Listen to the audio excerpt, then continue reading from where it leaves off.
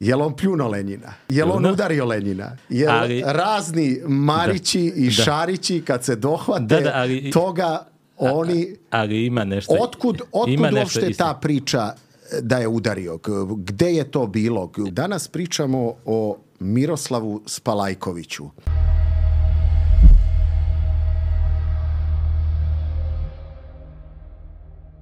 Čoveku za koga verovatno velika većina, uključujući mene, ili uopšte nikad nije čula, ili je pročitala samo o njemu nekoliko redova ili nekoliko fusnota u nekim istorijskim knjigama. Međutim, nakon čitanja knjige Miroslav Spalajković, diplomata i kontrarevolucionar, mladog i perspektivnog istoričara Zokija Zorana Bajina, ja sam došao do zaključka da je Miroslav Spalajković jedan od najznačajnijih diplomata koje je Srbija i Kraljevina SHS imala u prvoj polovini 20. veka. Zbog toga je sa mnom i sa vama danas autor knjige, istoričar, doktor Zoran Bajin. Zoki, dobrodošao. Bolje te našao, Nikola. Reci mi, molim te, kako si ti došao do Spalajkovića? Gde si ti, koji su to, da kažem, prvi tvoji kontakti? Gde si o njemu pročitao? Zašto si odlučio da ti on bude tema jedne ovako ozbiljne knjige? Pa da, kao što si rekao, njega često možete naći u nekoj knjizi, u jednoj fusnoti ili na nekoliko mesta, ali šta me privukao, zanimljivo da ga možete naći u mnogim knjigama, pošto je on bio upleten u mnoge važne događaje tog vremena. Od stvaranja Balkanskog saveza, preko Prvog svjetskog rata, međuratne diplomatije, Drugog svjetskog rata, revolucije u Rusiji, tako da ima ga svugde, u svakoj čorbi je bio Mirođe, tako da je to jedan od glavnih razloga. On je poznat, ako je po nečemu poznat je po jednoj anegdoti, ali na to ćemo se vratiti. Doći ćemo do toga, ali ti si tu u pravu, on je bio na ključnim mestima za koja bi možda svako poželeo da u tom trenutku bude. Znači, on je bio i u Prištini, kad je trebalo biti u Prištini pre 912. On je bio u Sofiji kad se Balkanski pakt stvara. On je bio u Sankt Petersburgu za vreme... Kad je počinjao rat i za vreme revolucije. On je bio u Parizu posle rata, a vidjet ćemo i njegov kasniji život je dosta zanimljiv. Reci mi, pa ajte ovako da krenemo hronološki o njegovom životu, od rođenja. Miroslav Spalajković, on je rođen u Kragujevcu 1869. godine u porodici jednog relativno imućnog trgovca tog vremena, to je, koji je kasnije u nekom trenutku i bankrotirao. U vreme njegovih studija, njegov otac je bankrotirao.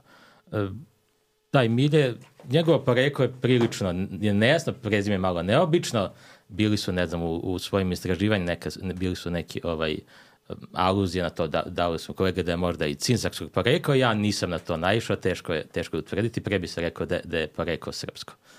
U Kragujevcu je završio... Izvini što te prekidam, često ljudi koji onako žele nešto možda malo značajnije od sebi da kažu, oni tvrde da su cincari. Otkud ta neka, da kažem, fascinacija tim narodom ili tom etničkom grupom kod nas? Pa, verovatno zato što su imali značajnu ulogu u tom stvaranju građanske klase u 19. veku i to kao cincarskog porekla možda ima neki miriše na nekakav pedigre, tako da pretpostavljam da to hoće da kažu. Da.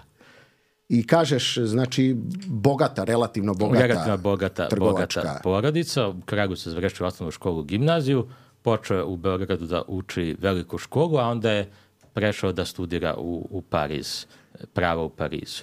To je bio dosta čest slučaj. Zapravo većina istaknutih političara, značajnih ličnosti Srbije druge polovine 19. veka, početka 20. veka se školovao u inostranstvu.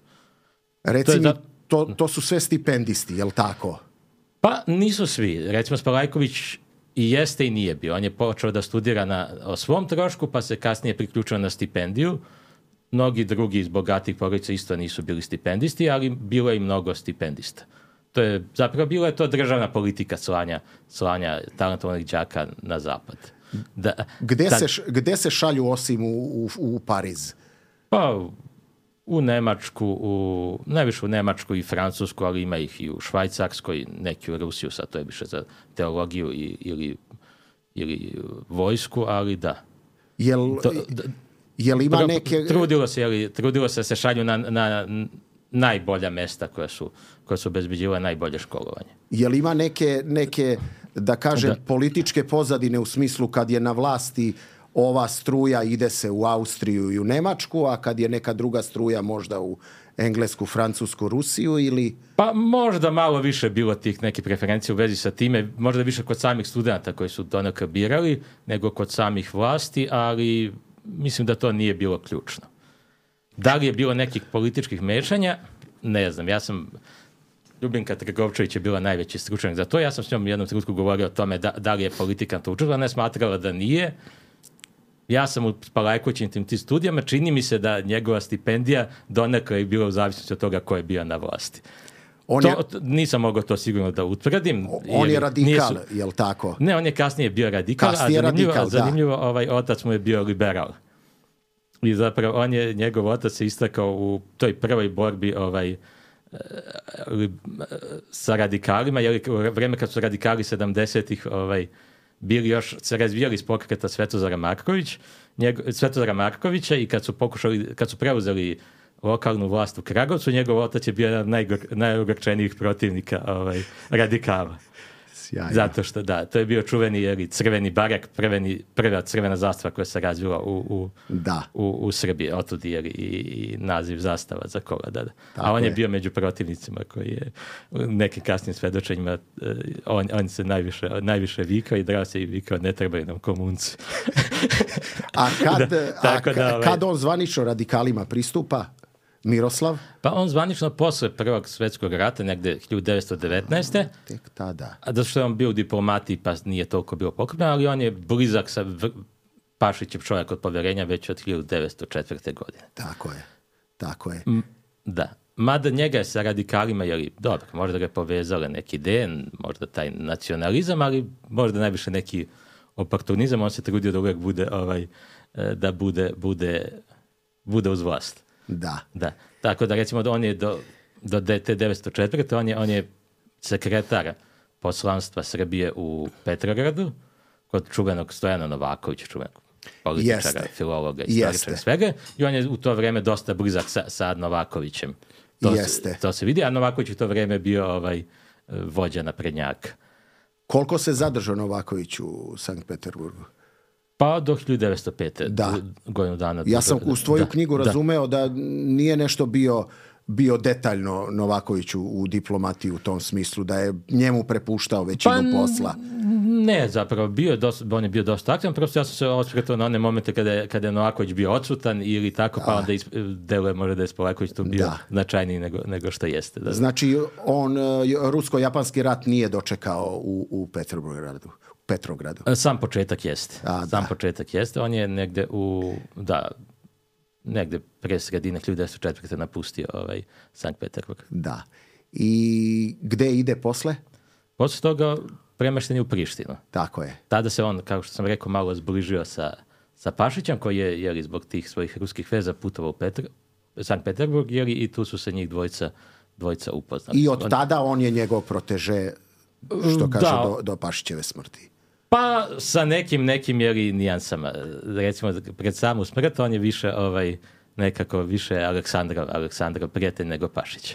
Jako se Pašić trudio da to prijateljstvo čuva. Znači, odnosno, uslovno rečeno prijateljstvo, tu je Pašić je stariji, nije to prijateljstvo sasvim između ravnih, ali prijateljstvo je. Oni su u nekom trenutku, odnosno ne u nekom trenutku, Pašić je postao kum Spalajkovićevi deci.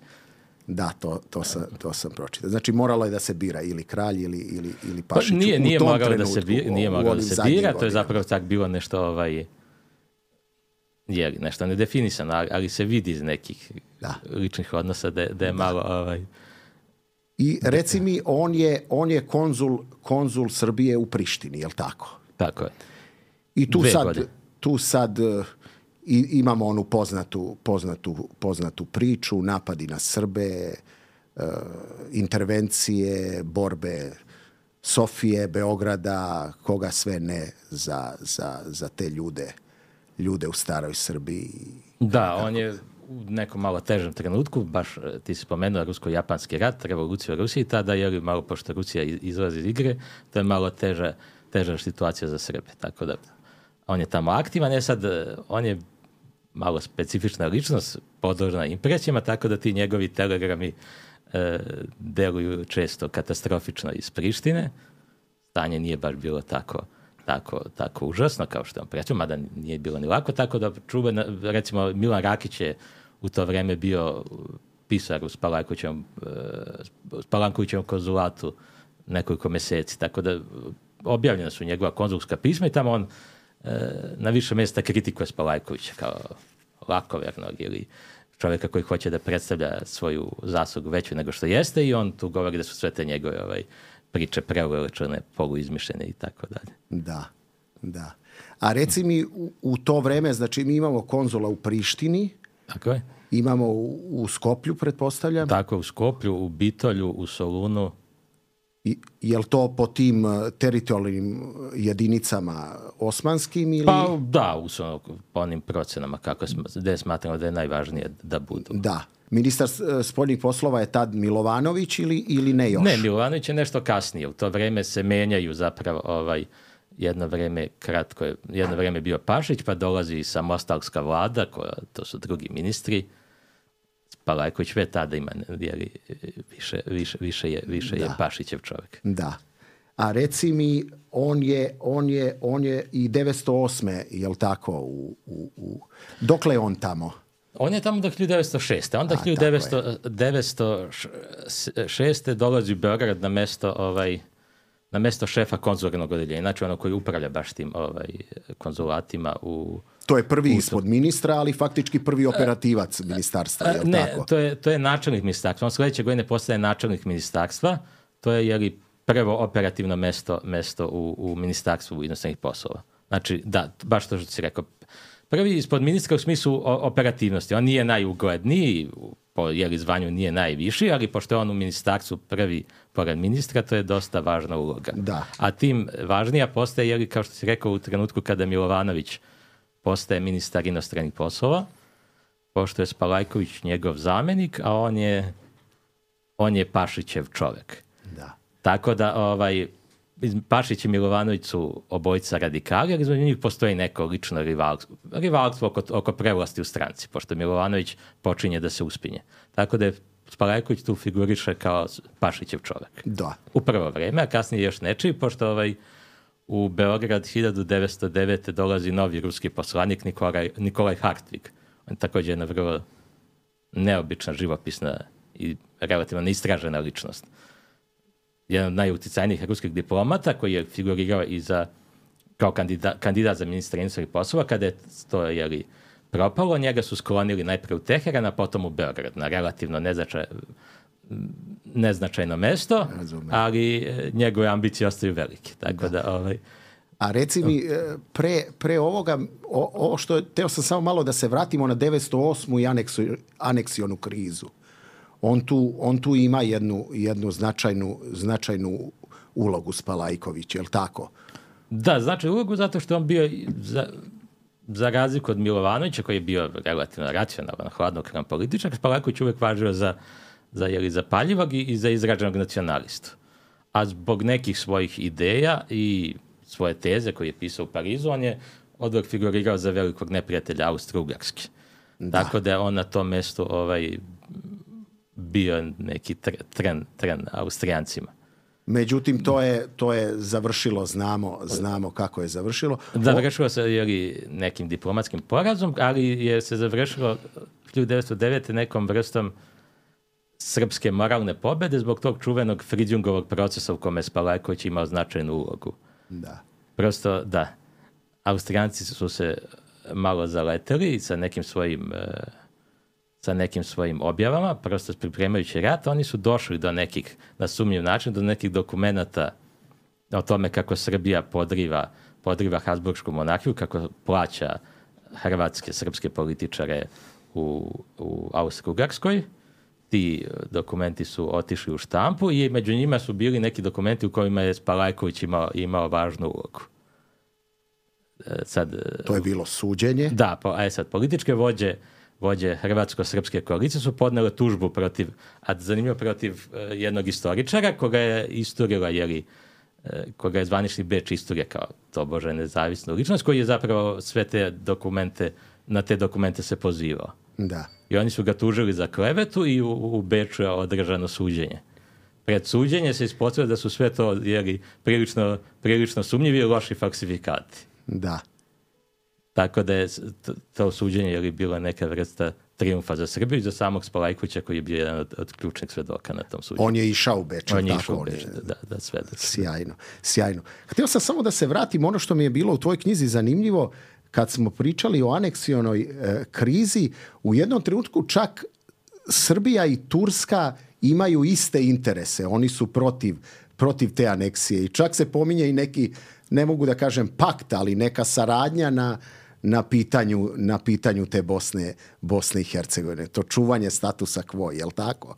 Pa statusa quo, ali formalno statusa quo, pošto Austro-Ugarska već 30 godina upravlja faktički Bosnom i Hercegovinom. Prosto Turska, Osmansko carstvo formalno ima neku vrstu suvereniteta i naravno njima se ne sviđa da toga budu lišeni, a Srbiji se isto to ne sviđa, jer naravno njima se više sviđa da Bosna bude formalno osmanska. Osmanska imperija može da se čerupa, to je pokazao posljednjih 100 godina.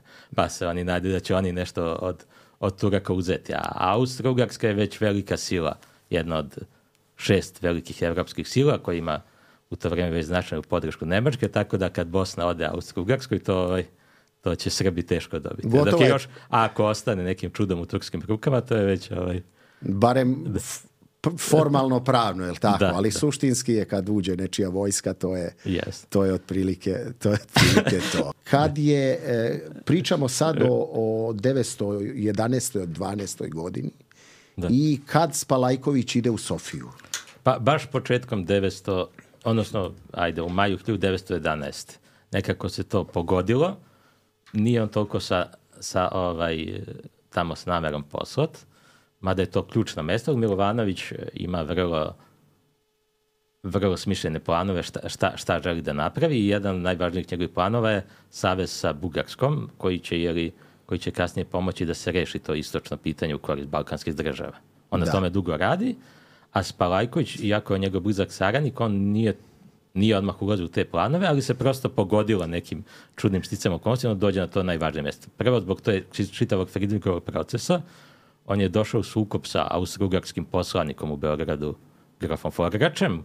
To je bio prilično za diplomatske krugove veliki skandal koji je mogao biti i veći, pošto je u jednom trenutku Spalajković rekao britanskom otpravniku poslova da on nameravao da Forgrač izazove na dvoboj, ali da ga je tek Milovanović mukom odgovorio od toga. Da. Tako da se to moglo završiti njegovim premeštajem, a u tom trenutku se dešava da je srpski poslanik Simić u Sofiji preminuo.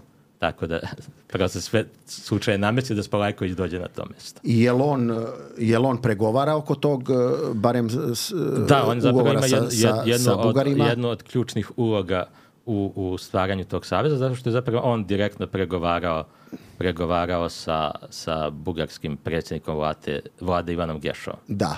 Jer to je opet nekim sticam okolnosti. Bugari su htjeli da se pregovara u Sofiji zato što je Beograd bio nesigurniji, zato što je bio na granici, tu je bilo mnogo austro-ugarskih agenata, tako da Spalajković tu dobija važnu ulogu, tim pre što je on čovjek od poverenja Pašića, Milovanović u to vrijeme počinje više da mu veruje i tu je Hartvig koji je jedan od najuticajnijih, on je u to vrijeme već i njegov proteže. Da. A savez sklapaju Srbija i Bugarska, ali pod nekim starateljstvom i garancijom Rusije. Tu ćemo doći i do pitanja podele, jel tako, teritorija Osmanskog carstva. Da. To je u tom ugovoru, naravno. I tu je zato i ona klauzula gde zadnju reč ima ruski car, jel tako? Da, to je jedno od možda najspornijih pitanja, zapravo koje je prilično jasno, ali koje je mnogo zloupotrebljavano jer i u politici i u istoriji, da, šta je tu tačno bilo. I ajde malo detaljnije, znači kakva je tu podela napravljena, barem što se teritorija tiče? Pa prosto teritorija, Bugari su imali neku svoju, veći utjecaj u Makedoniji, neku svoju nacionalnu, ideju, mitologiju da je Makedonija cijela njihova.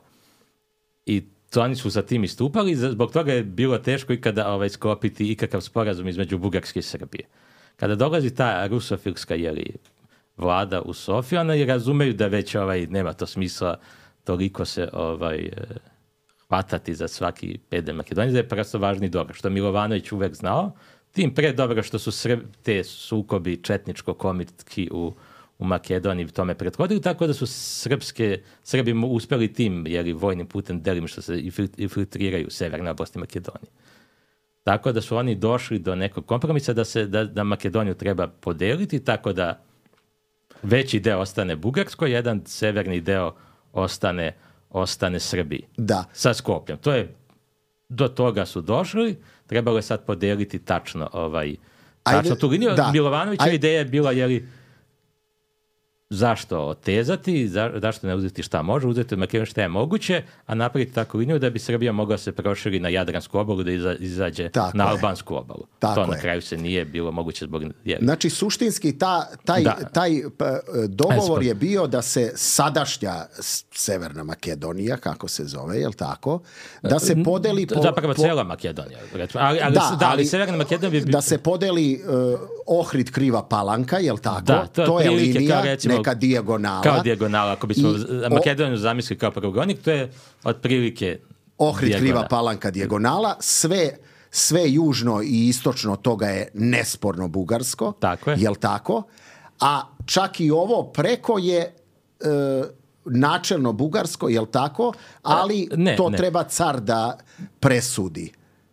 Pa da. Sad u ugovoru piše ovako, to je napravljena formula takva da pošto je bilo mnogo ideja o autonomnoj, celovitoj Makedoniji. Pošto Makedonci sami, njihova revolucionarna organizacija, ona je bila pro-bugarska, ali su imali ideje da Makedonija treba da ostane cijela, da, ne znam, uživa neku samostalno ili da se priključi Bugarska na neki način, da ostane cijela. Znači, to je bilo za Bugare vrlo neprijatno što oni dele Makedoniju. Da. Tako da je napravljena ovakva formulacija, a oni su smatrali da je Makedonija njihova, više zbog bugarske javnosti, napravljena formulacija da Makedonija može da bude, cijela Makedonija bude organizovana kao autonomna, nezavisna, ukoliko se, zainteresovane strane Srbija i Bugarska slože. To je napisano teoretski da kao oni su o tome razmišljali da to bude. Naravno, oni na to nisu htjeli da pristanu. A ako se ne bi složili, onda bi se išlo na podelu po toj liniji, s tim što Bugari bi dobili sve sa ove strane te linije, a opet je bio ustupak formalni bugarskoj javnosti, da se kaže sa ove druge strane Srbija će dobiti, ali samo ako to potvrdi ruski car. Tako da zapravo čitava formulacija je bila takva u suštini da se umiri bugarska javnost. Znači, Makedonija je podeljena zato što oni su ostavili mogućnost da se ne podeli, ali Srbi će tražiti da se podeli, pa će se onda deliti, a to što su njima dali, oni su predvideli maksimalno, to je ruski car potvrdio. Da, inače oni bi ih tražili više, ali ruski car će reći i to će zakoniti bugarsku vladu. Pošto je Rusija u to vreme imala... A naravno, Srbija u tom periodu razmišlja i o Severnoj Albaniji, današnjoj Severnoj Albaniji i Jadranskoj obali, je li tako? Tako, ideja u suštini, pošto kasnije se uključuje Grčka, ideja da nikakva Albanija ne postoji prosto. Da. Se čitav taj prostor podeli između Srbije i Grčke. Da. Tako da se Srbija na taj način prosto kompaktnom teritorijom naslanja na severnu Albaniju, takozvano. Da, severnu i srednju zapravo Albaniju, ako smo gledali danas. Tako. Je li tu bila sa Grcima neki dogovor ili nije na papiru nikakav bio? Nije postojao nikakav formalni dogovor oko razgraničenja, ali pošto dela se, albanska teritorija nisu baš bili toliko opterećeni time gdje će biti granica, malo gore ili dole. Jasno. Oni bi to lako podelili da su mogli. Da. I naravno ti ugovori su potpisani, to su međudržavni ugovori, jel tako? Srbija-Bugarska, Srbija-Crna Gora, nije bio jedan okvirni među njima. Nije iako bio se zove Balkanski savez, to... Nije zapravo Srbija i Grčka tad još nisu potpisale nikakav ugovor. Oni te kasnije, kada dolaze u sukob sa Bugarskom, oni se protiv Bugara dogovaraju. Tako je, to je već drugi A recimo balkanski. Bugarska i Srbija i Grčka se nisu dogovarali oko podele teritorije, tako da je to još više zakomplikovalo. I Oni su se samo načelno dogovarali, ali nisu rekli ko će šta uzeti. I to ćemo vidjeti posle i oko Soluna i oko Trakije, veliki problem između Bugarske i Grčke. I znači Spalajković je svo vreme tu, jel tako? Tako je. Balkanski ratovi, on je u Sofiji svo vreme. Tako je. I kad u Sofiji, zapravo, Sofiji je poslanik, ali on često Beogradu, to je na liniji Beograd-Sofija. Da, ne znam koliko je značajno, on se oženio u nekom trenutku iz Bosne, jel tako? Iz Bosne, pa relativno je značajno, da. Njegova... Zbog kontakata sa Srbima u Bosni. Pa sad to je teško reći kako je. U to vrijeme su brakovi u suštini bili dogovoreni, sad koliko je njegov bio, to je teško reći, ali je bilo vrlo sumnjiv, jer pošto se on ženio sa ćerkom možda jednog od najbogatijih sarajevskih trgovaca i zapravo jednog od najuticajnijih srpskih političara iz Bosne, Grigorija Jeftanović. On je zapravo do njegove ženbe, on je bio možda neprikosnoveni vođa Srba u Bosni. U to vrijeme počinju već da ga osporavaju, ali on ostaje vođa te starije generacije, neke umerene ili struje koje je vezane sa Srbima. Šta je bilo s njegovim tastom? Posle, ja ne mogu da se setim. Ništa, on je preživio rat, u nekom trenutku je bio, malo su ga... Ali nije bio među tim glavnim vođama posle, nije se priključio u politički život. Ne, jeste, on je bio politički aktivan, zapravo njegova uloga je bila važnija do toga, ali on je bio aktivan sve do smrti, ali njegove, ima je kasnije, on je bio u ovom Bosanskom saboru, kasnije imao ulogu i kad je stvarana, Jugoslavija, ali je bio više čovjek koji je vezan za Srbiju i zato je bio vrlo sumnjiv taj brak. Bio je jedna od omiljenih tema austrijske odnosno Habsburške štampe jeste. Spalajković uvijek bio na meti. Da. Jeste. I Jeftanović zapravo mada on je bio jedan od umerene, uslovno rečeno umerene struje Srba u Bosni i Hercegovini, mlado Bosanci ga nisu voleli, to ne znam. Oni su istrazi navodno rekli da li je to bilo da zavaraju trag ili ne, ali govorili su uvijek najgore njemu, rekli su da su oni razmišljali jednom trenutku i njega da likvidiraju, kao nekoga ko petlja sa ali s druge strane, kada su izbili neredi posle atentata, sljedeći dan, zapravo Jeftanović je bio prvi na meti, njegovu imovinu su uništavali. Zato što on bio vezan smatra se da je povezan sa Srbijom i njegov čuveni hotel Evropa i danas postoji u Sarajevu. Da. A šta ta umerena, ta Jeftanovićeva nazovi je tako struja Srba u Bosni? Koja je njihova ideja? U kom smislu su oni umereniji? Pa u smislu da treba oportunistički sarađivati. Ne treba baš ovo, a onda čekati svoj trenutak i slušati šta je Srbija kaže. Srbije su govorili da barem ova zvanična Srbija, da ne treba mnogo talasati. To se išlo na više nivoa. Jer ovaj zvanični politički je bio da budu mirni. Sad neke tu struje su petele i sa omladinom na dosta sumnjiv način, ali... I znači Spalajković u 914. on ide u carsku Rusiju. Da, samo početku 1914. on se relativno dobro pokazao u tim balkanskim ratovima, bilo je relativno uspješno i on je Pašićev čovjek od povjerenja, a kao što sam rekao i Hartvigov čovjek od povjerenja, tako da njega šalju i Pašić, a rekao bi si Hartvig, koji i dalje čuva neke ambicije da igra značajnu ulogu u Rusiji. Da. I tu se Pašić, Spalajković malo i zaleće u Rusiji, on tamo nešto malo radi za Hartviga, tako da to je jedan od razloga zbog kojeg je on došao u loše odnose sa ruskim tadašnjim ministrom inostranih poslova, sa Zonovom. Da. neće imati ni posle ni sa Miljukovim neke sjajne odnose, ali o tom potom, da. Pa da, neće, ali to nije ni zapravo bili su zadivljujuće dobri, jer u trenutku kad je ministar bio Miljukov, pošto je Miljukov bio jedan od najizraženijih bugarofila, to se znalo, njega ovdje uopšte niko nije podnosio. Da pitam posle, da. Znači, počinje rat, je li tako? Tako je. On šalje izveštaje da kažem, učestvuje u tom diplomatskom... Učestvuje u jugskoj krizi, to je možda njegova trenutno istorijski najaktualnija uloga. Zapravo malo se već zaboravlja na Prvi svetski rat, ali to je bila jedna od najvažnijih njegovih spominja u novije vreme, zapravo, jer on šalje vrlo optimističke telegrame iz tada još uvek Sankt Peterburga.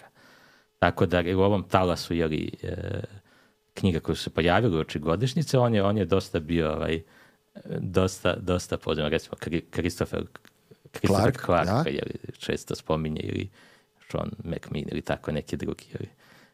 Kao neko, Margaret Macmillan, je li tako? Ne, da, dobro, i ona i drugi, ali svakako kao nekoga ko prenosi maksimalističke te ruske... Da je zapravo Rusija nije toliko baš, ni Rusija ni Srbija nisu toliko nevine u tom ratu, to je zapravo osnovna teza. Od Clarka i... Da, ima ih i koji su oštri, a Clarkova zapravo glavna teza je... Slušali smo kako je Nemačka kriva i sad da vidimo koliko je... Da, nešto sam, detalje sam Clarkove čitao, ali ovo što on priča po nekim emisijama i što priča u nekim intervjuima, nisam ja video da je on nigde optužio ni Srbiju, ni Rusiju direktno. Nisam video da je on baš obrnuo to. Da, on je dobro malo, naročito kad je u Srbiji za srpske medije, malo umerenije govorio. Da. Njegova knjiga zapravo, da, na tu stranu ide. Reci, pričaš o mesečarima, je li tako? O mesečarima, da. Njegova ne može se reći da je njegova knjiga neozbiljna, da je prosto njegova glavna teza je ova stara teza da je samo Nemačka, Austrija kriva, to ne stoji. Ajde sad da vidimo šta su radili drugi. Da. Sad, glavni problem njegove knjige je što on to što su radili Nemačka i Austrija, on to nekako stavlja na stranu. Eto to kao mi već znamo. Kao to se zna, to je jasno. A onda čitava knjiga je manje više o tome šta su radili Srbija, Rusija i drugi. Tako da, ko pročita samo Clarkovu knjigu, neće baš steći neki uravnotežen. Jasno, zato... A on stavlja taj kao utjecaj, eto, mi već znamo. Zato je on metakritika, znači zbog toga pre svega. Ajde, evo, malo uopšteno, tako da. I reci mi Spalajković ide po ratištu, obilazi ili ne? On je u Sankt Peterburgu, šalje izveštaje. U Sankt Peterburgu šalje izveštaje, mada nije bio neki običaj da sad diplomate idu mnogo po ratištima. On je u jednom trenutku možda nešto obilazio da podstakne prijavljivanje u ovu dobrovoljačku diviziju. Zarobljenika iz Austro-Ugarske, je li tako? Kad kreće uopšte ta ideja o zarobljenicima i o toj diviziji? Kako se ona zove? Srpska divizija, jugoslovenska divizija? Kasnije postalo, menjala je više puta ime i postala divizija Srba, Hrvati, Slovenaca, da li je bio, ne, jugoslovenska, mislim, baš u jednom. Da je bio naziv. Pa suština je posle sloma Srbije 1915.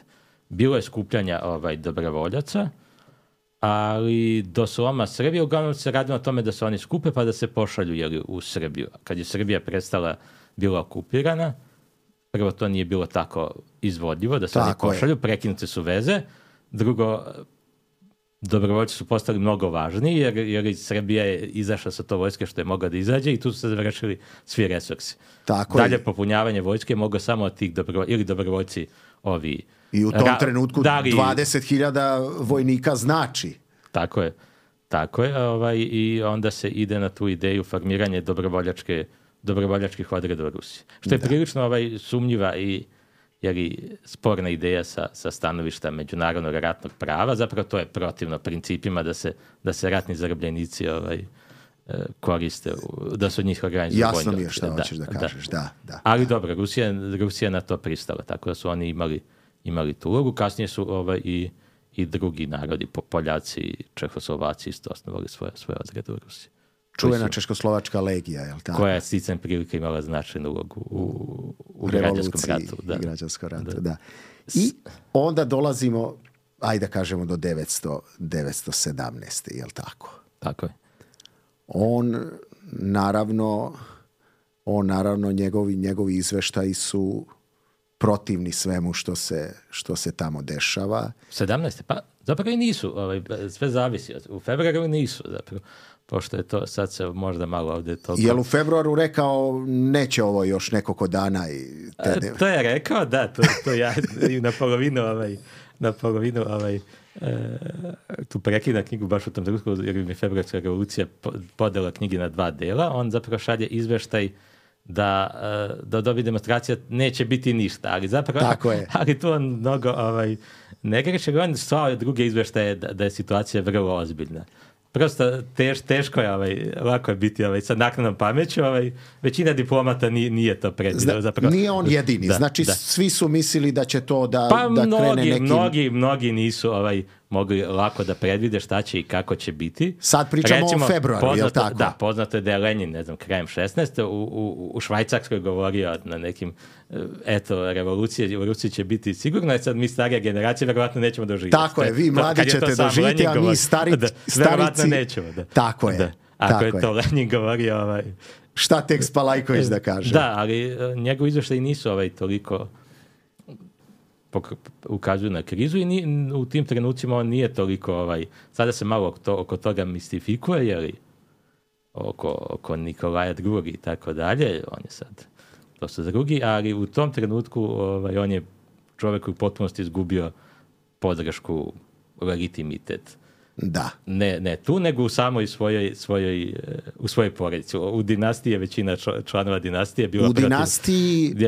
Spalajkovićem izveštajem se vidi, jer on je bio u dosta dobrim odnosima sa kneginjom Jelenom, ćerkom kralja Petra, koja je bila udata za kneza Jona Konstantinovića. Da. Koja je isto bio u uređajim odnosima sa carem i naročito caricom, tako se njegovih izveštaja vidi kada on priča o caru i carici, da zapravo mnogo toga čuje od njih. Znači, cara su se odrekli i najbliža ova rodbina, da kažem pa nisu se odrekli, ali su bili nezadovoljni njime. Da. Vrhovi vojske svi listom, je li tako? Pa jesu, ali opet išto silom prilika. Uglavnom ideja je bila, neka je bila ideja da se car žrtvuje, da se sačuva poredak, ali to nije išlo baš tako. Da. Jer kad je krenula revolucija, sve je krenulo nekim neočekivanim tokom. Tako je. Jer to niko nije mogao da predvidi. Revolucija 1917. to je jedan od događaja koji se dešava u 100-150 godina. Takve revolucije nije bilo još od 1789. nigde. Niko nije mogao da predvidi. Mislim, ljudi su nas učivali da će u Rusiji biti revolucija, da će biti takva revolucija i tih dometa, to je teško. Nekako se sve srušilo prosto nevjerojatno kako brzo i lako. Tako je, da. Da. I dobro, znači on prvo vreme nije toliko neraspoložen prema revoluciji, ali onda se to... Pa što kaže, cara su se odrekli ovi i saveznici su se odrekli cara i oni kao da su gledali blagonaklono na te promene, barem u februaru pričamo. Pa da, jeste, sa nekim rezervama. Oni su... Možda mi je bilo neprijatno da je Rusija takva, da su savezu sa jednom autokratskom državom i čitav taj sistem se nije sviđao, ali im se nije sviđalo ni da se tu dolazi do nekih velikih potresa. Tako je, posebno u vreme rata. Da, tako da je tu negdje. I znači sad je nova, ajde da kažem, nova vlada, novi ti političke sile su u Rusiji. Kako se Spalajković tu ponaša. Kad je on, što ti kažeš, on je onako senzibilan, on je ovako brz na rečima. Kad je on udario rukom pred Sazonovim o sto? Pa to je bilo još 14. negde, 14-15 to piše, jer je u memoarima ruski otpornih poslova Strandman u Beogradu, da je on pred Sazonovom udarao rukom o sto. Koja je tema bila? Tema je bila bugarska je omiljena tema. Da. Omiljena srpska tema. Srpsko-rusko-bugarski trougao, jer bugarska je, Rusija je bugarska bila ključ. Da. Ključ u tom trenutku. Bugarska ulazi u rat tek u jesen 1915. a Rusija je svim silama radila na tome da Bugarska zapravo uđe na njihovoj strani, na strani Antante. Bugarska je bliže Carigradu i time značajnije time je Rusiji. Važnije. A drugo, Srbija je već u ratu, a treba privući nove saveze. Tako je. I tu dolazi do tih sukoba, gde sad ne razumeju, odnosno razumeju, ali sa zonom ne razume kako Srbi mogu toliko da traže, neće Bugarima da ustupe, ono što su im obećali pre 3 godine, a traže i dobit će teritoriju koja će mu uvećati državu bar 2 puta, na zapadu. ako ne i 3 puta. Da. A Srbi sad opet po drugačije misle. Da. To je problem jedni i drugi, ovi misle imperijalno, to su kompenzacije, dobit ćete, a drugi misle to su naši sunarodnici, to je naše pravo. Da. Ali kod Srba i Bugara, to kažu Rusi jednim nekim Rusi saveznici, koliko god da dobiju, oni će uvijek misliti da im je malo. Nisu zadovoljni, nije ni drugi. Što se tiče teritorija. 17. godina, šta možemo o Spalajkoviću u toj godini da kažemo između te dve revolucije? Pa on je u prvom trenutku nije nenaklonjen, pokušava tu da pliva, da nekako se snađe sa novom vlašću. Ti si spomenuo Miljukova. Miljukov je bio izraziti bugarofil, ali on shvata da je Miljukov zapravo onaj... Da. Sada on... Šta to znači bugarofil? Znači... on bi sve Bugarima ispunio zahteve. Pa relativno. Miljukov je živeo, on je u jednom trenutku bio proteran iz Rusije i on je živeo neko vrijeme, predavao u Sofiji i on ima čvrste veze sa Bugarima, a bio je dobar poznavalac balkanskih pitanja, jedan od najboljih u Rusiji, tako da je tim bio opasniji. On kao istoričar ima je vrlo dobre veze i na Balkanu, često je putovao ovde i u Srbiji, i po Hrvatskoj i u Bugarskoj, tako da on tu dolazi na to mesto, vrlo neprijatno sa jedne strane za Srbe, ali s druge strane on je čovjek koji poznaje to jugoslovensko pitanje, koji je dosta naklonjen, prvi koji je javno govori o stvaranju Jugoslavije svih savezničkih političara, koji o tome govori. Tako sa druge strane je to povoljno za Srbe. Dobro, on možda govori o Jugoslaviji da bi Srbi lakše odstupili od Makedonije, između ostalog, ali to nije ključ. Ali Spalajković tu dobro shvata da je Miljukov zapravo u onoj struji koja je za to da Rusija nastavi rat. Da. I zato on zaboravlja manje više na te sitnice. To je sad već nevažno. Makedonija ovdje i ovdje, pitanje je li opstanka Srbije rata. Neko čak izdaje 2-3 saopštenja u koje poziva ruski narod da podrži privremenu vladu Miljukova i tako dalje. I ajde da kažemo onda, da ne ulazimo sad u 1917. tako detaljno i rusku revoluciju, ali dolazi do oktobarske revolucije. Tu sad Spalajković nema nikakvih obzira. On boljševike najgorim izrazima naziva. Da, ali opet to je nejasno, to je zanimljivo, sad vratiti se u to vrijeme, boljševike niko nije previše ozbiljno shvatio u to vrijeme. Jer oni govori u nekom telegramu, ja ne znam, pošto je mišljenje da li su oni fanatici ili su nemački agenti, moje mišljenje pre da su oni nemački agenti, barem njihova. Da. Ali sad to deluje malo neozbiljno, ali kad se čitaju, ne znam, šta su mislili u Foreign Office-u. U Foreign Office-u su isto tako bili u dilemi, baš to isto. Da li su boljševici grupa neozbiljnih fanatika ili su to plaćeni nemački agenti. Da. I naravno,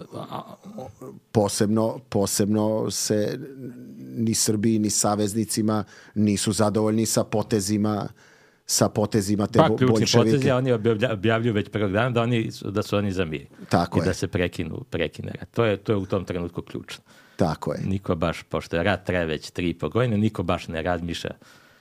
To nije ključno šta oni hoće, šta oni ovo, ključno je šta oni u tom ideologija nije ključna, u tom trenutku je ključno što oni hoće prvi koji zvanično kažu i stoje iza toga da oni hoće da napuste, da zaustave. Jako u to vrijeme je li već revolucija toliko nagrizla rusku vojsku, da je ona dosta slaba i da ona samo stoji na onim linijama, ali bar što stoji, bar vezuje neki deo nemačkih i austrougarskih trupa. Da, pitanje kako bi funkcionisala ta armija i bez tog kao mira. Pa vidjeli smo da je loše stajala kad god su krenuli Nemci, to ćemo vidjeti sa ovim Brest-Litovskim mirovnim ugovorom i tim borbama neposredno pre toga, jel tako?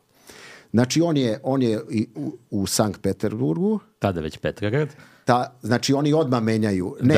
Na početku 914. Tako je, 914. se menjaju. Suviše zvuči. Nemački suviše zvuči. I kakav je sad taj odnos sa to što ide od lošijeg ka gorem, taj odnos saveznika, uključujući i Srbiju sa boljševičkom vlašću, jel tako? Pa da, oni u suštini nikad nisu nju priznali formalno. Da.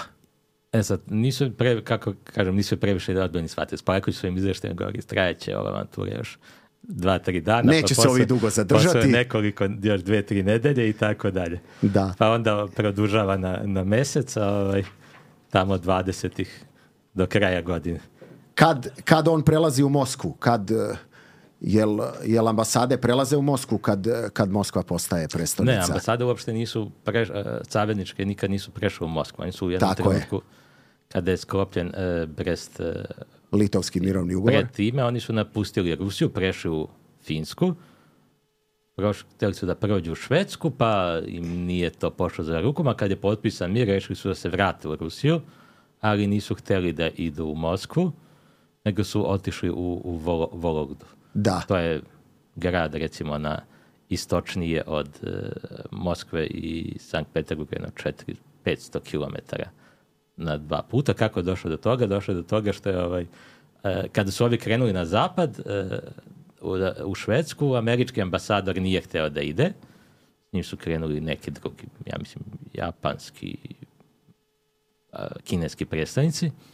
Oni su krenuli na istok i on je rekao da idu u Vologdu. Da. A ovi su ga pitali, a što u Vologdu? Kaže, šta tamo ima? Kaže, ne znam ja šta ima, ali znam, kaže, da je dosta bitno železničko čvorište i da je 400 milja dalje od Nemaca nego Peterburg. Odlično. Sad mi reci čuvena epizoda po kojoj verovatno su oni što su čuli za Spalajkovića čuli su zbog toga. Da je pljunuo Lenjin. Je li on pljunuo Lenjina? Pa nije. Nije baš pljunuo. Je li on udario Lenjina? Nije udario Lenjina. Ali razni Marići i Šarići kad se dohvate toga oni... Ali ima nešto... Otkud uopšte ta priča da je udario? Gde je to bilo? Zapravo ima osnove u svemu tome. Nije, ne može tek tako lako da se otpiše. Ja sam u početku bio skeptičan oko te epizode, pa sam na kraju shvatio da je tu ipak nešto bilo. Jer da to je zanimljivo kod istoričara, jer glavno su ovi dokumenti izvori. Tako da kad sam ja počeo da proučavam, prvo što sam otišao u arhiv, potražio sam te dokumente Spalajkovićev izveštaj i u izveštaju ne stoji ništa oko tog, vratit ću se oko tog susreta kako do njega došlo, ne stoji ništa da je tu bilo išta naročito sporno.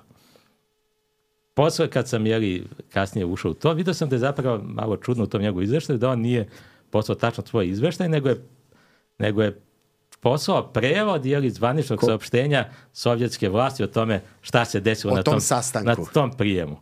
Gde je malo to sve ulepšano, a njegov prevod je čak ublaženi prevod onoga što se desilo.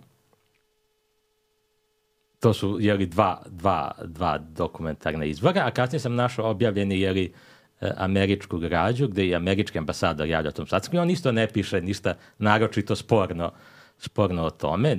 Nisam sad imao prilike mada su tu to učestvovali čitav diplomatski kor u tom susretu, nisam sad išao po svitima da šta su drugi pisali, ali recimo imao tri dokumenta, što bi istoričari rekli iz tog vremena, gde se ništa naročito ne spominje i sad na osnovu toga bi mogu se reći da ničega nije ni bilo. Ali postoje i drugi izvori, na primjer postoje memoari učesnika svih tih diplomata koji su bili i svi manje više spominju da između Spalajkovića i Lenjina bio incident. to je zapravo ušao već u štampu već tih dana, tako da to je jedan od retkih slučajeva da je istoričar ipak mora da pokloni više pažnje memoarima i štampi nego dokumentima. Prosto diplomatama nije baš u interesu da pišu takve stvari, oni ne bi trebali baš da padaju u vatru, pa on kad se radi izveštaj neće baš to da napiše. Američki ambasador koji je bio doajen diplomatskog kora, ni on nije napisao, jer on je njegova je bila inicijativa da do tog prijema dođe. Tako da i on nije... Bolševici su uhapsili rumunskog ambasadora, je li tako? Da, rumunskog uhvatili ga kao taoca. Kao taoca, da. To je vrlo neobično. To je neobična situacija. Sad, i onda je ceo diplomatski kor došao na sastanak do nekog kod predsjednika, je li tako, Sonarkoma Lenina. Ruskih i rumunskih trupa na rumunskom frontu. Pošto oni bili saveznici, Rumunija je bila većim delom okupirana, ali je taj deo fronta takozvani rumunski front... Rumuni su inače 2 puta prelazili s jedne na drugu stranu u toku prvog rata, je li tako? Pa oni su bili prinuđeni da potpišu mir, to je tačno, i onda su pred sam kraj rata formalno objavili opet rat Nemačkoj da bi bili saveznici. Da. Gdje su prelazili, ali dobro, silan prilika, ne bih ja bio tako oštak prema Rumunima, oni su bili prilično bezizlazne situacije. Da. I šta znamo, ajde, nije ga udario, nije ga pljunuo, ali... Da, dolazi jer bolševici hapse rumunskog poslanika kao taoca, to je vrlo neobična situacija, ne znam da li istoriji barem novije diplomati do nečega došlo, onda diplomatski kor odlučuje da ide kod Lenina da protestuje. Što opet ništa nije čudno, jer ja sam rekao da saveznici nisu priznavali bolševičku vlast, ali to ne znači da oni ne komuniciraju. U diplomatskom pravu to, ako vi nekoga formalno ne priznate, ne znači da vi smatrate da on ne postoji prosto. Ako treba nešto oko nekih stvari praktičnih da razgovarate, vi idete kod njega da razgovarate. To ne znači nikakvo priznanje. I tada oni odlaze kod Lenjina i tu... Kažu da je bio i Stalin tu na tom sastanku. Da, je to opet zanimljiva priča.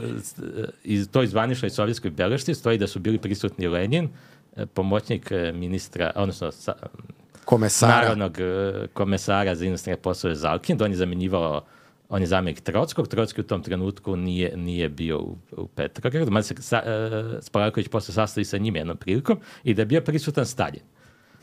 To je malo čudna beleška i recimo Kennan, čuveni američki diplomata, u svojoj knjizi o američko sovjetskim odnosima, on je najčuvenijih diplomata 20. veka, on opisuje taj period i on ima na 2-3 strane, on opisuje kako je Stalin prisustvovao tom susretu i šta je to moglo da utiče na Staljina. Vrlo neobična, ali zanimljivo, u svim tim memoarima niko nikada ne spominje da je Stalin bio prisutan. Verovatno neobično je zašto je Stalin tamo bio, on je čovjek bio komesar za narodnosti, možda kao Rumuni, ne znam šta, ali on čovjek, razgovor se vodio na francuskom, mislim da u jednom trenutku i na engleskom jeziku. Stalin nije bio čovjek koji nije znao jezike, zašto je on tamo, da li on tamo bio ili je greškom napisan, ako je bio prosto verovatno su svi mislili da on neki stražar ili šta je, on je mogao samo da stoji i gleda da to je kao neka siva mrlja, to je napisao za Staljina je poznato. Jeste, ko je to napisao Nikola Šipka, menševik internacionalnim svojim beleškama o Staljinovom karakteru i osobinama. O februarskoj revoluciji i oktobarskoj, vrlo dobre memoare napisao. I to javio početkom 20. kada Stalin još nije bio glavna ličnost Sovjetskog saveza, napisao ko su bili bolševici u Petrogradskom sovjetu i napisao tu je bio Stalin, a on je bio kao neka siva mrlja prilično neprimetan na ovaj sovjetu. Tako je. To ne znači da je njegova uloga bila beznačajna, ali spolje je tako i tko je to. Da, Suhanovo baš to nije splatilo u životu. Znači, Spalajković je sad posle nekoliko govornika, on priča sa Leninom. On upada u reč i počinje da viče na Lenina u jednom trenutku. Da mu se unosi... Da mu se unosi u lice, da viče na njega i u jednom sad... to svi pišu u memoarima da je bila žestoka scena, a otprilike polovina memari se piše da mu u jednom trenutku rekao ja vam pljujem u lice. Da. Drugi ne pišu, ali s obzirom da i drugi pišu, moguće da je i ta rečenica to je izašlo i u novine, savezničke novine, mislim da je Virginia Gajda, italijanski novinar, on je kasnije bio i imao vidnu ulogu u Mussolinijevo vrijeme, tad je bio dopisnik iz Petrograda. Kažu neki da su se stražari uhvatili za bajonete u tom trenutku. Pa to su neki od memoarista pisali, to je, mislim, i Spalajković pisali, mislim da je to neka kasnija dramatizacija. Da. Da, zanimljivo je to susreta, zapravo to niko nije previše ozbiljno shvatio i sam Lenin, to pišu, da je rekao da je ustao francuski ambasador da smiri Spalajkovića i da je Lenin, sad neki kažu Lenin, neki zakon, nije bitno, da je rekao neka pustite, mi bolševišci više volimo takvo izražavanje od vašeg diplomatskog govora. Da, znači Lenin je bio hladan. Hladan, da, i kasnije to se vidi nekim otkrivanjima da je to doživio dosta zabavno. Sad, čitava ta anegdota je zanimljiva, sad njoj se pridaje mnogo veća važnost, jer se prosto ne shvata u kom se to trenutku dešava. To je januar 1918. godine. To je jedno divlje vreme, jedno ludo vreme.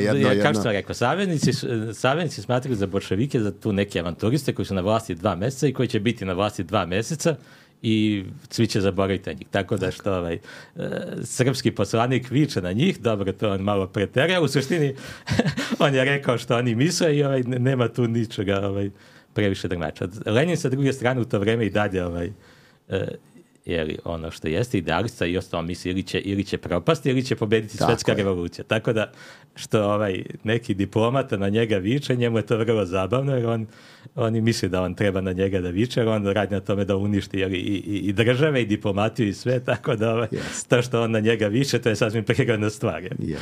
Neprirodna je bi bila da oni nastave da se igraju diplomatije i da oni budu to. A zapravo baš se to desilo, da su bolševici se pretvorili ono što nisu htjeli da budu. A Lenin, za razliku od Staljina, zna francuski, kako da ne. Francuski, on je govorio francuski, engleski, nemački. Tako je. Stalin je nešto učio nemački, ali mu baš nije išao koliko se ja sjećam. Reci mi, Srbi u građanskom ratu, ta jugoslovenska legija, ona je na kraju došla u Solun ili deo njen? Pa oni su većinom došli u Solun. Sad postojali su neki su počeli da istupaju iz tog odreda, pa su stvoreni takozvani disidentski odredi. Tako da u suštini, da uprostimo stvari, bilo je ko se kako snašao i ko je gde hteo, taj tamo i otišao. Da. Jedina, ajde da grubo rečeno, jedina zvanična snaga, to je bio taj dopunski bataljon dobrovoljačkog korpusa. On je poslat on je posljednji ostao koji je trebalo da bude poslat u Solun i Spalajković je baš išao u Moskvu da se dogovara sa Trotskim oko toga, šta će biti sa tim dopunskim bataljonom. Oni su htjeli preko Vladivostoka da ga pošalju, on nije hteo. Trotski u to vrijeme dolazio do sukoba sa Japancima, nije htjelo, na kraju se dogovarali da ga pošalju preko Arhangelska. Da. Tako da ga oni ga šalju na sever u Arhangelsk, ali tada saveznici rešavaju da se iskrcaju na sever i smatraju da su im tu Srbi korisni da im pomogu. Da. Tako da on tu ostaje u Arhangelsku i 18. 19. ima ulogu u građanskom ratu. Spalajković se u to vrijeme sa diplomatskim korom nalazi u Vologdi. Da. I pred samo to iskrcavanje dolazi do napete situacije. U Moskvi je izvršen atentat na nemačkog ambasadora. Ta intervencija se sprema, bolševici sumnjaju i diplomatski kor, oni traže da diplomatski kor pređe u Moskvu, a diplomatski kor rečava se da napusti Rusiju. Tako da na kraju oni dobili dozvolu i oni odlaze u Arhangelsk, odnosno, a potom u Kandalaku, što je jedno meštašce kod Arhangelska, gdje se nalazio ti srpski odredi. I tamo Spalajković prelazi. U tom trenutku, posle nekoliko dana se saveznici iskrcavaju u Arhangelsku. Da. I tada se Spalajković vraća u Arhangelsku i tu je on 18. 19. To je malo poznata epizoda zapravo iz Ruskog građanskog rata. On se nalazi u Arhangelsku kao zvanični predstavnik Srpske, a potom i vlade Kraljevine Srba, Hrvata i Slovenaca. A dopunski bataljon se tu nalazi pod, možda jedina jedinica koja se nalazi pod ajde uslovno pod kontrolom srpske vlade. Tako da srpska vlada učestvuje u toj intervenciji preko tog svog dopunskog bataljona. A tamo je Spalajković kao zvanični predstavnik. Znači, on lično učestvuje u građanskom radu. Srpska vojska na jugu Rusije, znam, kod Bulgakova ima da oni kao u Kijevu kao ovaj hrabre, jedni druge kao Senegalci i srpske čete će uskoro jel ima naše vojske dole u tom trenutku? Ima na sve strane, jer tamo se nalazio dobrovoljački korpus, tako da ima radnik odreda, neki udarni odred Aleksandra Srba koji je bio crnorukac, pa je osnovo... Oni se bore pod Denjikinom, jel tako? Ima i koji su pod Denjikinom, ima i koji su na strani crvenih, tako da tu su razne situacije.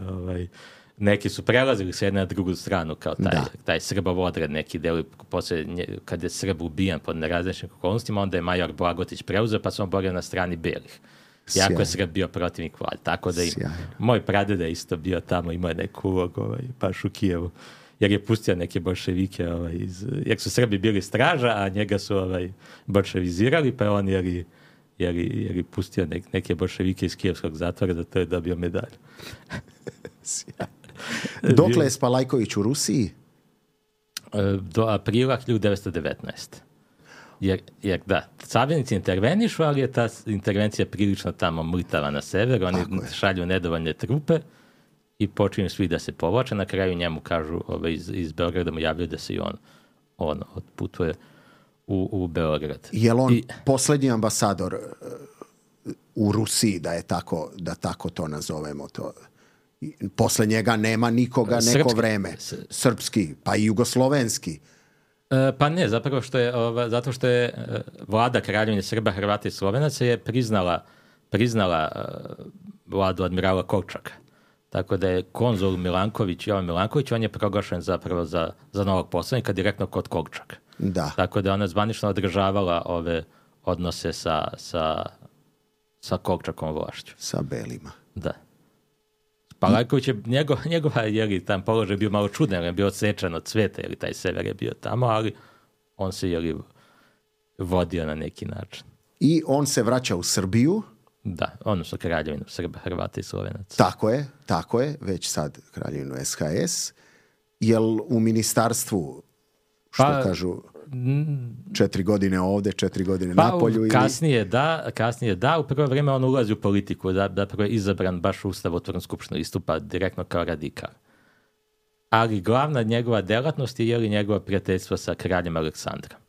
To se već tada vidi, on je čovjek koji to je jedna od njegovih glavnih sposobnosti, da ume da se sprijatelji sa nekim koji je vrlo bitan. To je bio Hartvig je umro 14. Pre toga je bio Pašić do tog vremena, ali u to vrijeme on već figurira kao regentov posle kraljev, čovjek od poverenja. To se vidi na raznim stranama. Najviše se možda vidi, sačuvane su beleške u arhivima kraljevog adjutanta i on vodi, tamo zapisuje prosto ko je dolazio kod kralja. I tamo se, baš u tom periodu 1920. Spalajković svaki drugi dan i to se vidi. Dođe u 20:45, izađe u 1:15. I šta je njegovo sljedeće nameštenje? Pa sljedeće glavno, to je poslanik, recimo ambasador Kraljevine SHS, potom Jugoslavije u Parizu. Od kad je on od tamo? Od 22. do 35. To je u suštini neko ključno mjesto, jer je Francuska u to vrijeme glavna saveznica naše Jugoslavije, Srbije, da. Da, on je sad svoj utisak iskoristio da dođe u to mjesto, verovatno smatrao da je važno, da je možda nije... On je kasnije govorio, možda je tu malo neko, što se kaže, kiselo grožđe, on je figurirao za ministra inostranih poslova, onda je on tvrdio po Francuskoj da su njemu to nudili, ali da on rekao ne, on hoće da bude u Parizu. Verovatno ima tu to, kiselo grožđe. S druge strane, možda je nije loše izabra, jer poznate da su se u Kraljevini menjale vlade svaka 3 mjeseca, on je tamo sedeo bez prekida 13 godina. A u Parizu je svakako prijatnije verovatno sedeti nego. On je bio čovjek, on je se obrazovao u Parizu, tamo je studirao, savršeno je znao francuski, verovatno mu je bilo lepo prijatno da sedi u Parizu, pa je da to izabrao i Pariz. To je zanimljivo, ajde kad anegdota, da ne znam tačno za podatke, ali kad smo kod sedenja u Parizu, da je negdje sam naišao na podatak da je za vrijeme Drugog svjetskog rata u Parizu u svakom trenutku bilo više od 100.000 nemačkih vojnika.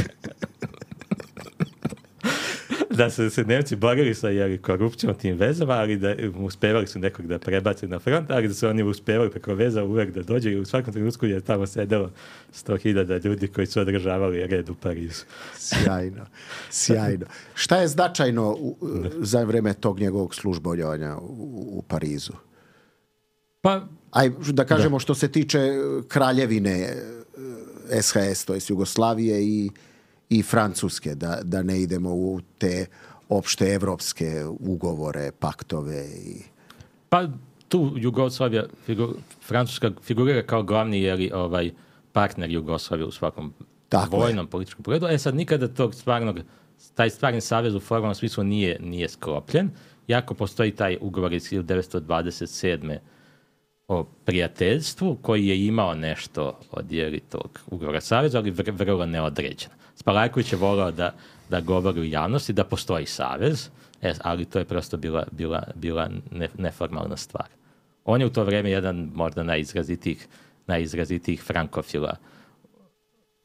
Posle su prebacivali tu veliku prebacivali, on jeste prilično zapaljiva osoba, tako da, ali njegov frankofil je barem u tom kulturnom smislu bila veoma izražena. On je znao francuski savršeno, znao je francuske pisce, sve. Tako je. On je važan za velikog rusofila u Prvom svjetskom ratu, to je tačno s neke političke strane, ali on nikada nije imao tu vezu sa Rusijom kao sa Francuskom. Često su mu se smijali kako on govori ruski, nije on savršeno govorio, da, i vidi se da kulturu rusku nije na taj način upio kao francusku. Da.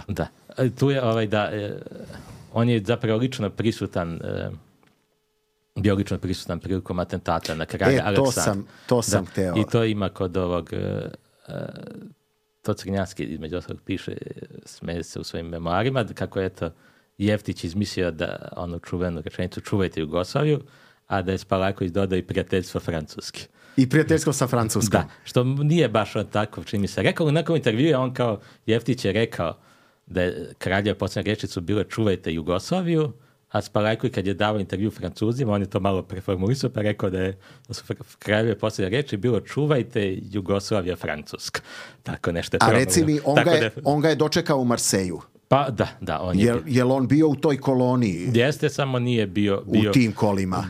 Sad, ko je Jeftić je pritrčao kralju, Spalajković je uvijek predio da je on tu bio uz Jeftića i da je on pritrčao da skopšavao nešto. Sad, to je teško utvrditi, na snimcima se ne vidi se Jeftić, drugi se ne vidi. U svakom slučaju, svi koji su bili tamo, svaki od njih je bio pored kralja, tako da je i Spalajković bio jedan od tih koji je bio uz kralja kad je umro.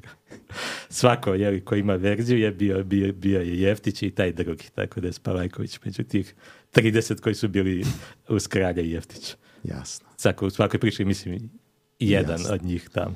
Da. I vrlo brzo njega vraćaju u Beograd, penzionišu. Pa relativno brzo njega penzioniše Stradinović, on kad dolazi na predsjednika vlade i ministra posla, to je možda 2-3 nedelje, posle toga on Spalajkovića penzioniše. Kao frankofila ili... Pa teško je reći, Spalajković u tom trenutku ima 66 godina, to je odjednom dolazi, logično je da pošalje nekoga 66 godina u penziju, a sad Spalajković je to smatrao kao frankofila, moguće da je to bilo u pitanju. Stradinović u memoarima piše da je Spalajković bio uvažen diplomat, ali da je voleo da radi na svoju ruku. Zato što je bio kraljev prijatelj. Tako da možda je i to bio razlog, prosto nije htio da postavi nekog malo manje svojega. Čime se on bavio posle toga? Prosto je bio je u penziji, ali opet je trudio se da održava, kontakte, jer glavno je bilo to što je on bio kao član prijatelj dinastije bio u dobrim odnosima sa knezom Pavlom. Tako da se sa knezom Pavlom dopisivao, knez ga je ponekad zvao da ga pita za savete i tako da. Tako da on figurira kao neki, kao knežev recimo. Siva eminencija. Pa nije siva eminencija, u trenutku kao prosto kao neki savjetnik ili neformalni kneza Pavla. Nije on toliko u to vrijeme već malo van pažnje javnosti, ali s obzirom da je knez glavna ličnost u državi, nije ni on tako beznačajan. Je se oglašava, počinje drugi svetski rat, jel on učestvuje? Pa tu učestvuje baš, tu ponovo njegova aktivizacija. Ajde, prvo da vidimo 39. Jel on nešto piše o tome, jel on daje neko svoje mišljenje, sam početak rata?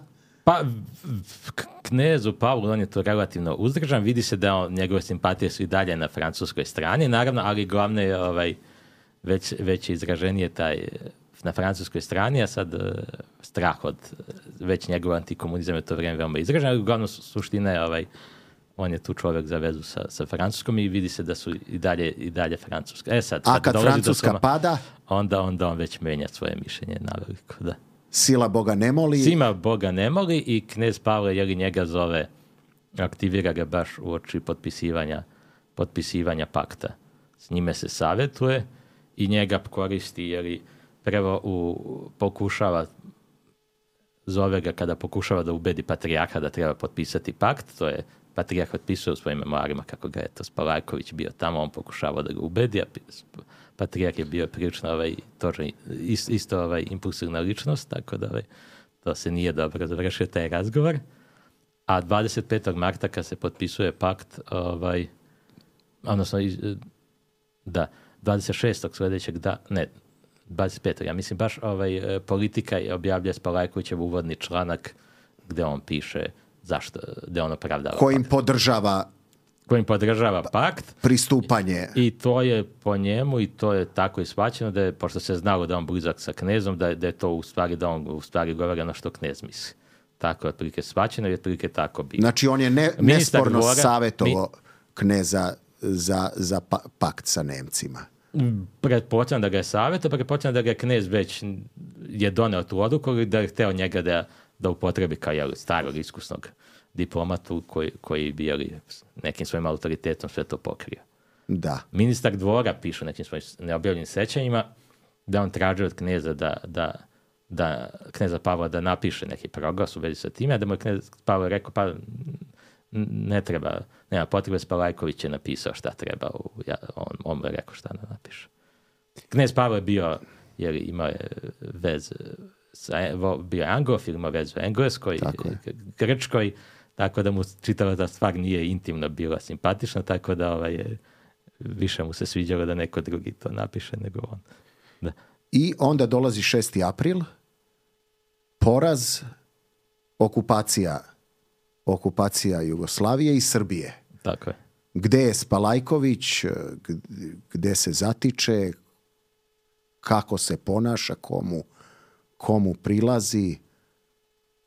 On se zatiče u Beogradu, sad on je nameravao da napusti zemlju, ali nije bio dovoljno brz, Nemci su bili brže i tu u Beogradu ga zatiče okupacija. Je li on sa porodicom tu? Sa porodicom, da.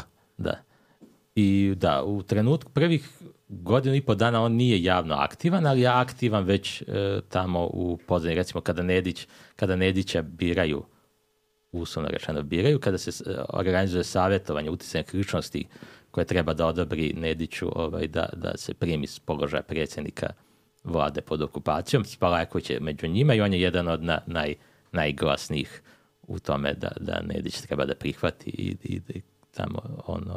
Oni se znaju sigurno od ranije. Pa pretpostavljam, Nedić isto bio blizak kralju Aleksandru, ne znam koliko su dobro znali, ali verujem da su se znali. Mada mislim da nije to suština, da je suština bilo u nekom Spalajkovićom, jer pre svega antikomunizmu. A nekim da... Misliš da ga je pre svega vuklo, taj antikomunizam? Pa antikomunizam pre svega. Sad verovatno i postoje neki, to je ključni ideološki razlog. Sad postoje neki sitni, jer verovatno razlozi ljudski. Možda mu je bilo, jer on je aktiviran 25. marta, on je smatrao to tako treba. Ovi koji su oborili taj puč, verovatno njega to pogodilo. Jer da onda ne znam, da. Dobro, verovatno je njemu s druge strane bilo i neprijatno u svojoj koži. On je bio izraziti frankofil pre toga, rusofil, veliki neprijatelj Austro-Ugarske, a znalo se da su u okupaciji u Beogradu dolazili kadrovi austrijske vojske, tako da je čutao verovatno pitanje kakva bi bila... Kako bi završio? Pa, da. Kako se rekao, on je često bio tamo gdje je bila vlast, prosto. On od svog stupanja u diplomatsku službu blizak sa Novakovića, kad propade, vidi da prednjaka nema ništa, ide ka Pašiću, posle Pašića... To si u jednom trenutku negde u knjizi napisao ili si citirao da nije nebitno za istorijsku ličnost da li se neko rodi 10 godina kasnije ili ranije ili umre 10 godina kasnije ili ranije. Tim što ja nisam to sam napisao, ali to sam ja citirao Spalajković. A znači to je on baš rekao. To on sam napisao povodom Pašića i njegovog kraja. Da. A nekako se ispostavilo da baš... Znači da je on 39. umro, ništa ne bi ovo sve video koje ga je verovatno uništilo definitivno kao recimo u nekom političkom spisu, da. Sad šta ja u knjizi nisam napisao, to su sve neke pretpostavke i šta ovako neki zdrav razum, ali recimo kod ljudi često neke sitnice presuđuju. Kod Spalajkovića sva ta mržnja prema bolševicima jeste ideološka, jeste sve, ali recimo između ostalog šta je kod njega bilo neka trauma, deluje smiješno, ali nije, verovatno obično čovjeku nije. On je imao u Petrogradu, kad se preselio, imao je stan, tamo je sve lepo bilo uređeno. Kad je napustio Vologdu, otišao u Arhangelsk, počeo revoluciju, a bolševici su pustili to su mislim baš jugoslovenski komunisti da upadnu njegov stan, da izvrše premetačinu, da se ovdje, on je ostao bez sve svoje imovine, sve što je sticao namještaj to i nekoliko puta on se na to poziva, tako da verovatno ta mržnja ima i tako neki sitan uzrok, mislim. Da. To sad ne možemo... I ekonomsku. Pa ne ekonomsku, ali to ljude. Da. Verovatno to sam nikad nije ni tako postavio. Je on potpisao onaj proglas srpskom narodu? I jeste, on je bio zapravo broj 5 na tom. Dosta se visoko kotirao kao stari diplomata. Znalo se da je kraljev prijatelj i to je možda jedan od jednih razloga zašto ga Nedić kasnije aktivira u svojoj propagandi i javnim istupanjima. On je veoma aktivan. Zato što zapravo Nedić jeste bio relativno istaknuti general i svi njegovi ti ministri, svi učenici kooperacije, niko od njih nije baš previše zvučno ime. Da. Ipak su to ljudi iz druge garniture. Spalajković isto nije, ali opet čovjek koji je bio blizak sa Pašićem, blizak sa kraljem, tako da im to daje neku vezu sa tom tradicijom. On nije formalno imao nikakvo nameštenje, on nije bio komesar, on nije bio... Baš ništa. Da. On je u to vrijeme već bio malo u godinama, to je jedan bio od razloga, drugo nije se... Mada u nekim kombinacijama se često, kad su se pravile neke kombinacije, kako će se sastaviti vlada, nekad su njega spominjali, on bi tu verovatno bio više neka figura. Da. 44. Je li ima nešto pre 44. da kažemo o njemu? Znači, on je u Beogradu, podržava Nedića taj režim. I vrlo aktivan, piše članke skoro svaki, gotovo nedeljno izlaze u Novom vremenu, u srpskom narodu, njegovi članci. Za kulisama, on je tu Nedićev čovjek piše neke memoare kada je trebalo da ide kod Hitlera da traži veću širenje granica susret Srbije. Nedića i Hitlera, on se savetuje sa Spalajkovićem pre toga. I Spalajković mu piše neki memoar koji on trebalo koji on poneo sa sobom. On i Cincar Marković mu delimično, ali ključna uloga je Spalajković u tom memoaru, gdje on trebalo da traži proširenje Srbije, veće samostalnost Srbije. U svakom slučaju ostalo je da je Nedić to odneo, ali da nije, tako su ga dočekali da nije to smeo ni da pokaže. Da je nešto spomenuo Ribbentropu i da je Ribbentrop vikao na njega, tako da taj memoar nije ni nosio Hitler. Kažu da je Hitler i smevao u nekim svojim ne memoarima, ali u nekim svojim zapisima. Pa to Neubacher se sjeća u svojim memoarima. On se sjeća da je Hitler ismevao Nedića kako je Kako je ponizan. Kako je orijentalno ponizan. Da, Norbacher je tvrdio da on čak i to rekao da to ne bi trebalo tako shvatiti, da je on takav tip srpskog domaćina koji kao što je bilo u tursko vrijeme koji tako štiti svoju zajednicu, svoje selo. Da on patrijarhalni tip. A zapravo Hitler je njega poredio sa Stojadinovićem, koji je bio više ovako evropski tip drugačiji, da. I koji je bio tako samouverena ličnost, tako da on dosta imponovao. To su i Mussolini, i Ćanu, i Hitleru, tako da on je njima ostao kao neka ličnost jugoslovenska najupečatljivija. A Neubacher je možda donekle i pravilno, ukazao da su to dva različita tipa. I drugo je vreme. Da, jasno. Tad mu je Hitler rekao, ja nikad nisam planirao da napadnem Jugoslaviju. To mene nije interesovalo, nego ste vi sami čačkali i sami mi zabili nož u leđa. Da, tako je u suštini. Što ipak ima jednu težinu, pazi, nema razloga posebno tad Hitler kako treba shvatiti, da se nešto opravdava. Da. Verovatno bi to sve bi teklo drugačije, nesporno. Ali bi verovatno bila ideja da se kao kuvana žaba, da se Jugoslavija dovede u takvu situaciju, da to što je njima obećana samostalnost, da bi to bušilo polako dok ona ne bi... se, da. I 44. dolazi, znači ta Nedićeva vlast on u prvom tome šalonu Spalajković sa tih 200 najuticajnijih napušta Beograd još u početkom septembra. Nedić ide sa njima ili on kasnije otišao? On je kasnije u automobilu, ako ovo je bio kao neki transport vozom. I oni idu gde? U Austriju? U Austriju, da. Odmah direktno, nisu negde... Pa malo su šetali po Austriji, ali bili su u Austriji najprije u Beču, a posle su prešli u Kitzbühel u Alpima. Tako je. I oni su tad 44. i početak 45. Jel tako? 45. i tada tu sad nema mnogo podataka, naravno o tome šta je bilo, gleda tu Spalajković dobija nešto aktivniju ulogu. To je već neka emigrantska literatura, jel tako? Pa da, neka sećanja, tako.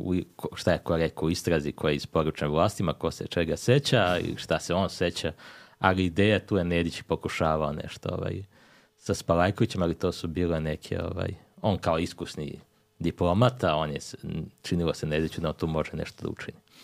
Tu sad nije ostalo mnogo tragova. Još sa Nemcima, jel tako? Još se priča neki front sa Nemcima protiv komunizma, ali već verovatno Spalajković gleda i na stranu saveznika. Pa teško je reći šta je on tu mislio, ali on je bio Nedićev čovjek, to je moj utisak, sad ne mogu, to nisam mogao tome da pišem, nema mnogo izvora, ja mislim da je Nedić čovjek koji je u vrlo neprijatnoj situaciji preuzeo tu ulogu, šefa kolaborantske vlade, u nekom trenutku shvata da Nemci gube rat, tako da on je uzeo vrlo nezahvalnu ulogu i očigledno je da će, kako se završi rat, biti u prilično nezgodnoj poziciji. On tu sad zove Spalajkovića kao diplomatu, da mu on tu pomogne, da se on tu nekako snađe. Spalajković vrlo zapaljiva, maštovita osoba i sad verovatno oni tamo sede i smišljaju neke frontove. Vrlo zabavne diplomatske kombinacije, kako će se oni iz svega toga izvući iz nemačkog stiska i od Sovjetskog saveza i od ovih komunista i od saveznika, kako će oni tu u nekom međuprostoru se izvući. Spalajković, te njegove memoari su tu negde na tom tragu, nekih kombinacija spasavanja, ali to su samo neke fantazije. I oni su u Kitzbühelu, tu ih zatiče Rusi su u Berlinu, kapitulacija. Pa ne, zapravo jer se oni se Nedić rešava da jedan deo njih pošalje u Trst. Jer su tamo već ovi to je rejon gde su koncentrisani ti bivši Nedićevski Ljotićevski odredi, on ih šalje u Trst, oni stižu u Trst sam kraj aprila, ali tu već nema šta da se radi, nastaje prosto trka za Trst. Ko će da pobegne iz Trsta, jer sa Spalajkovićem ne uspeva da pobegne iz Trsta i on u Trstu čeka, taj trenutak, šta će se desiti. Jedno vjerojatno od najnapetijih trenutaka njegovog života. Ko će stići prvi u Trst? Britanci ili partizani? Ili partizani, da.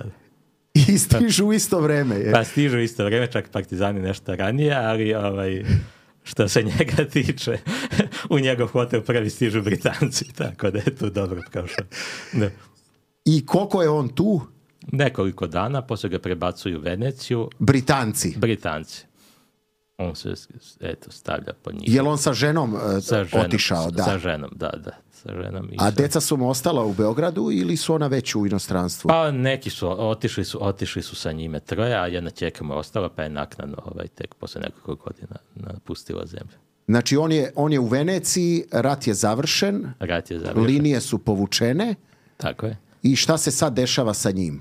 Pa on piše neke memoare Britancima, razvija svoje ideje, a zapravo u Jugoslaviji već pokreću njegov slučaj Državna komisija za utvrđivanje zločina okupatora, jer ga već stavlja na spisak, istražuje i traže od Britanca da ga izruče. Što Britanci odobravaju. U prvom trenutku su bili prilično otvoreni u tom pogledu. I onda dolazimo do ono kad možeš da sedneš, ti lezi. Da, u Rimu prosto oni šalju. A on je u Rimu sad? Prebačen je u Rim i oni u Rimu traže da... Je li on kao u nekom kućnom pritvoru?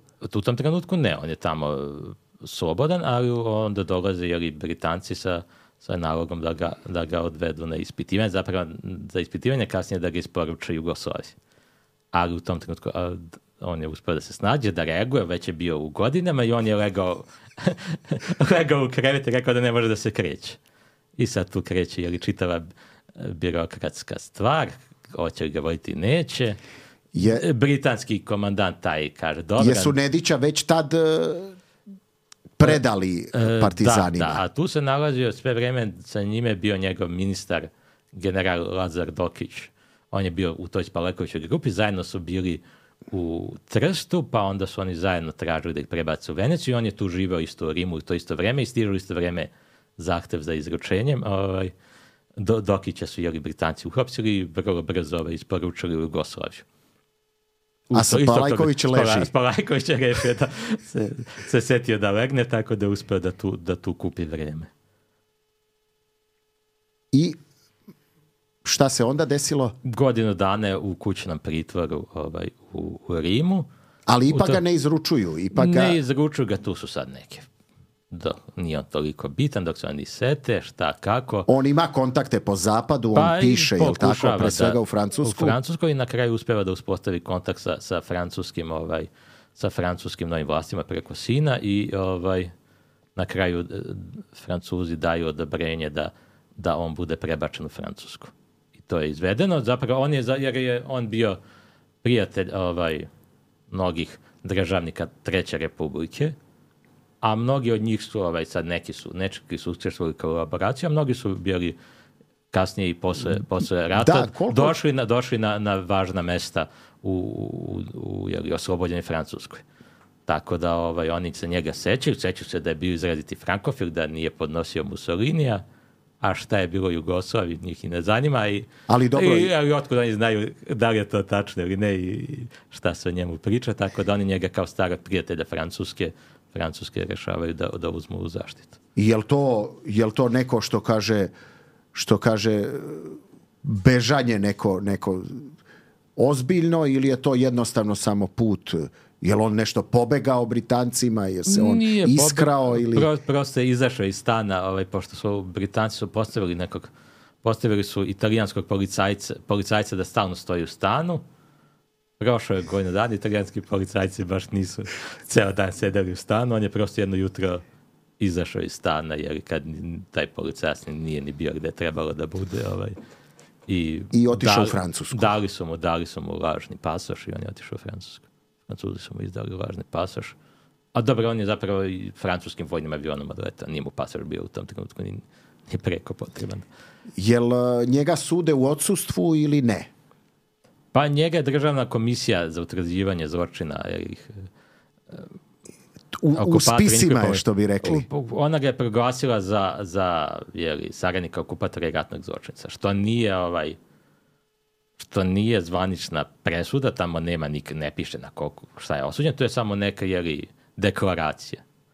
Sad, zanimljivo kad su bile ove rehabilitacije, vrlo čudan zakon je bio, Pa je rečeno da se zapravo i ta odluka se smatra sudskom odlukom na neki način, pa su onda te odluke išle na rehabilitaciju, iako to u suštini nije bila sudska odluka. I je li on kao zvanično rehabilitor, ukinuta ta odluka? Zvanično jeste, da. Njegovi neki rođaci, njegovi unuci su to podneli. Da.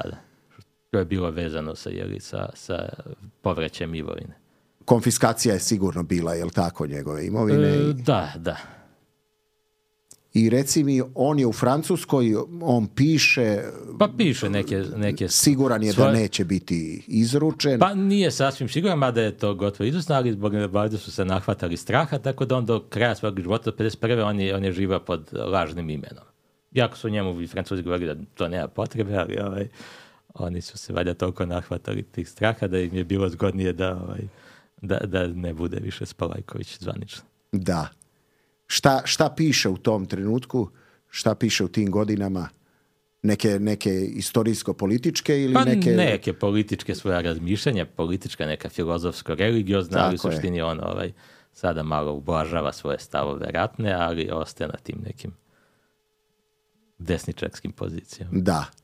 Dobro, on u svom antikomunizmu nije posustajao, on tu nije menjao. Pa skoro nikad, to je jedna od njegovih konstanti, mada recimo 30-ih ima nekih manjih odstupanja prema Sovjetskom savezu u smislu real politike, kada Louis Bartu, čuveni, on je s njim bio u dobrim odnosima, rešava da uvuče Sovjetski savez u taj antinemačku neku koaliciju Evrope. Spalajković zvanično to podržava i 33. 34. mnogi se čude kako on to je. Da.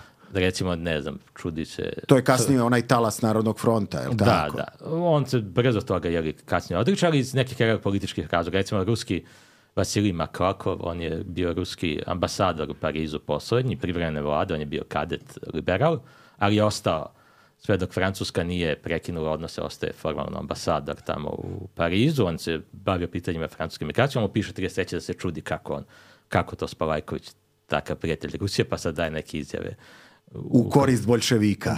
Da, mada to je, kako bih rekao, bila čista real politika i to su Francuzi tako se postavili, tako da, ali u suštini da antikomunizam je bio neka njegova konstanta. On se sa svojom porodicom susreće, okupljaju se, jel tako? Oni su svi u Francuskoj. Pa zajedno, da.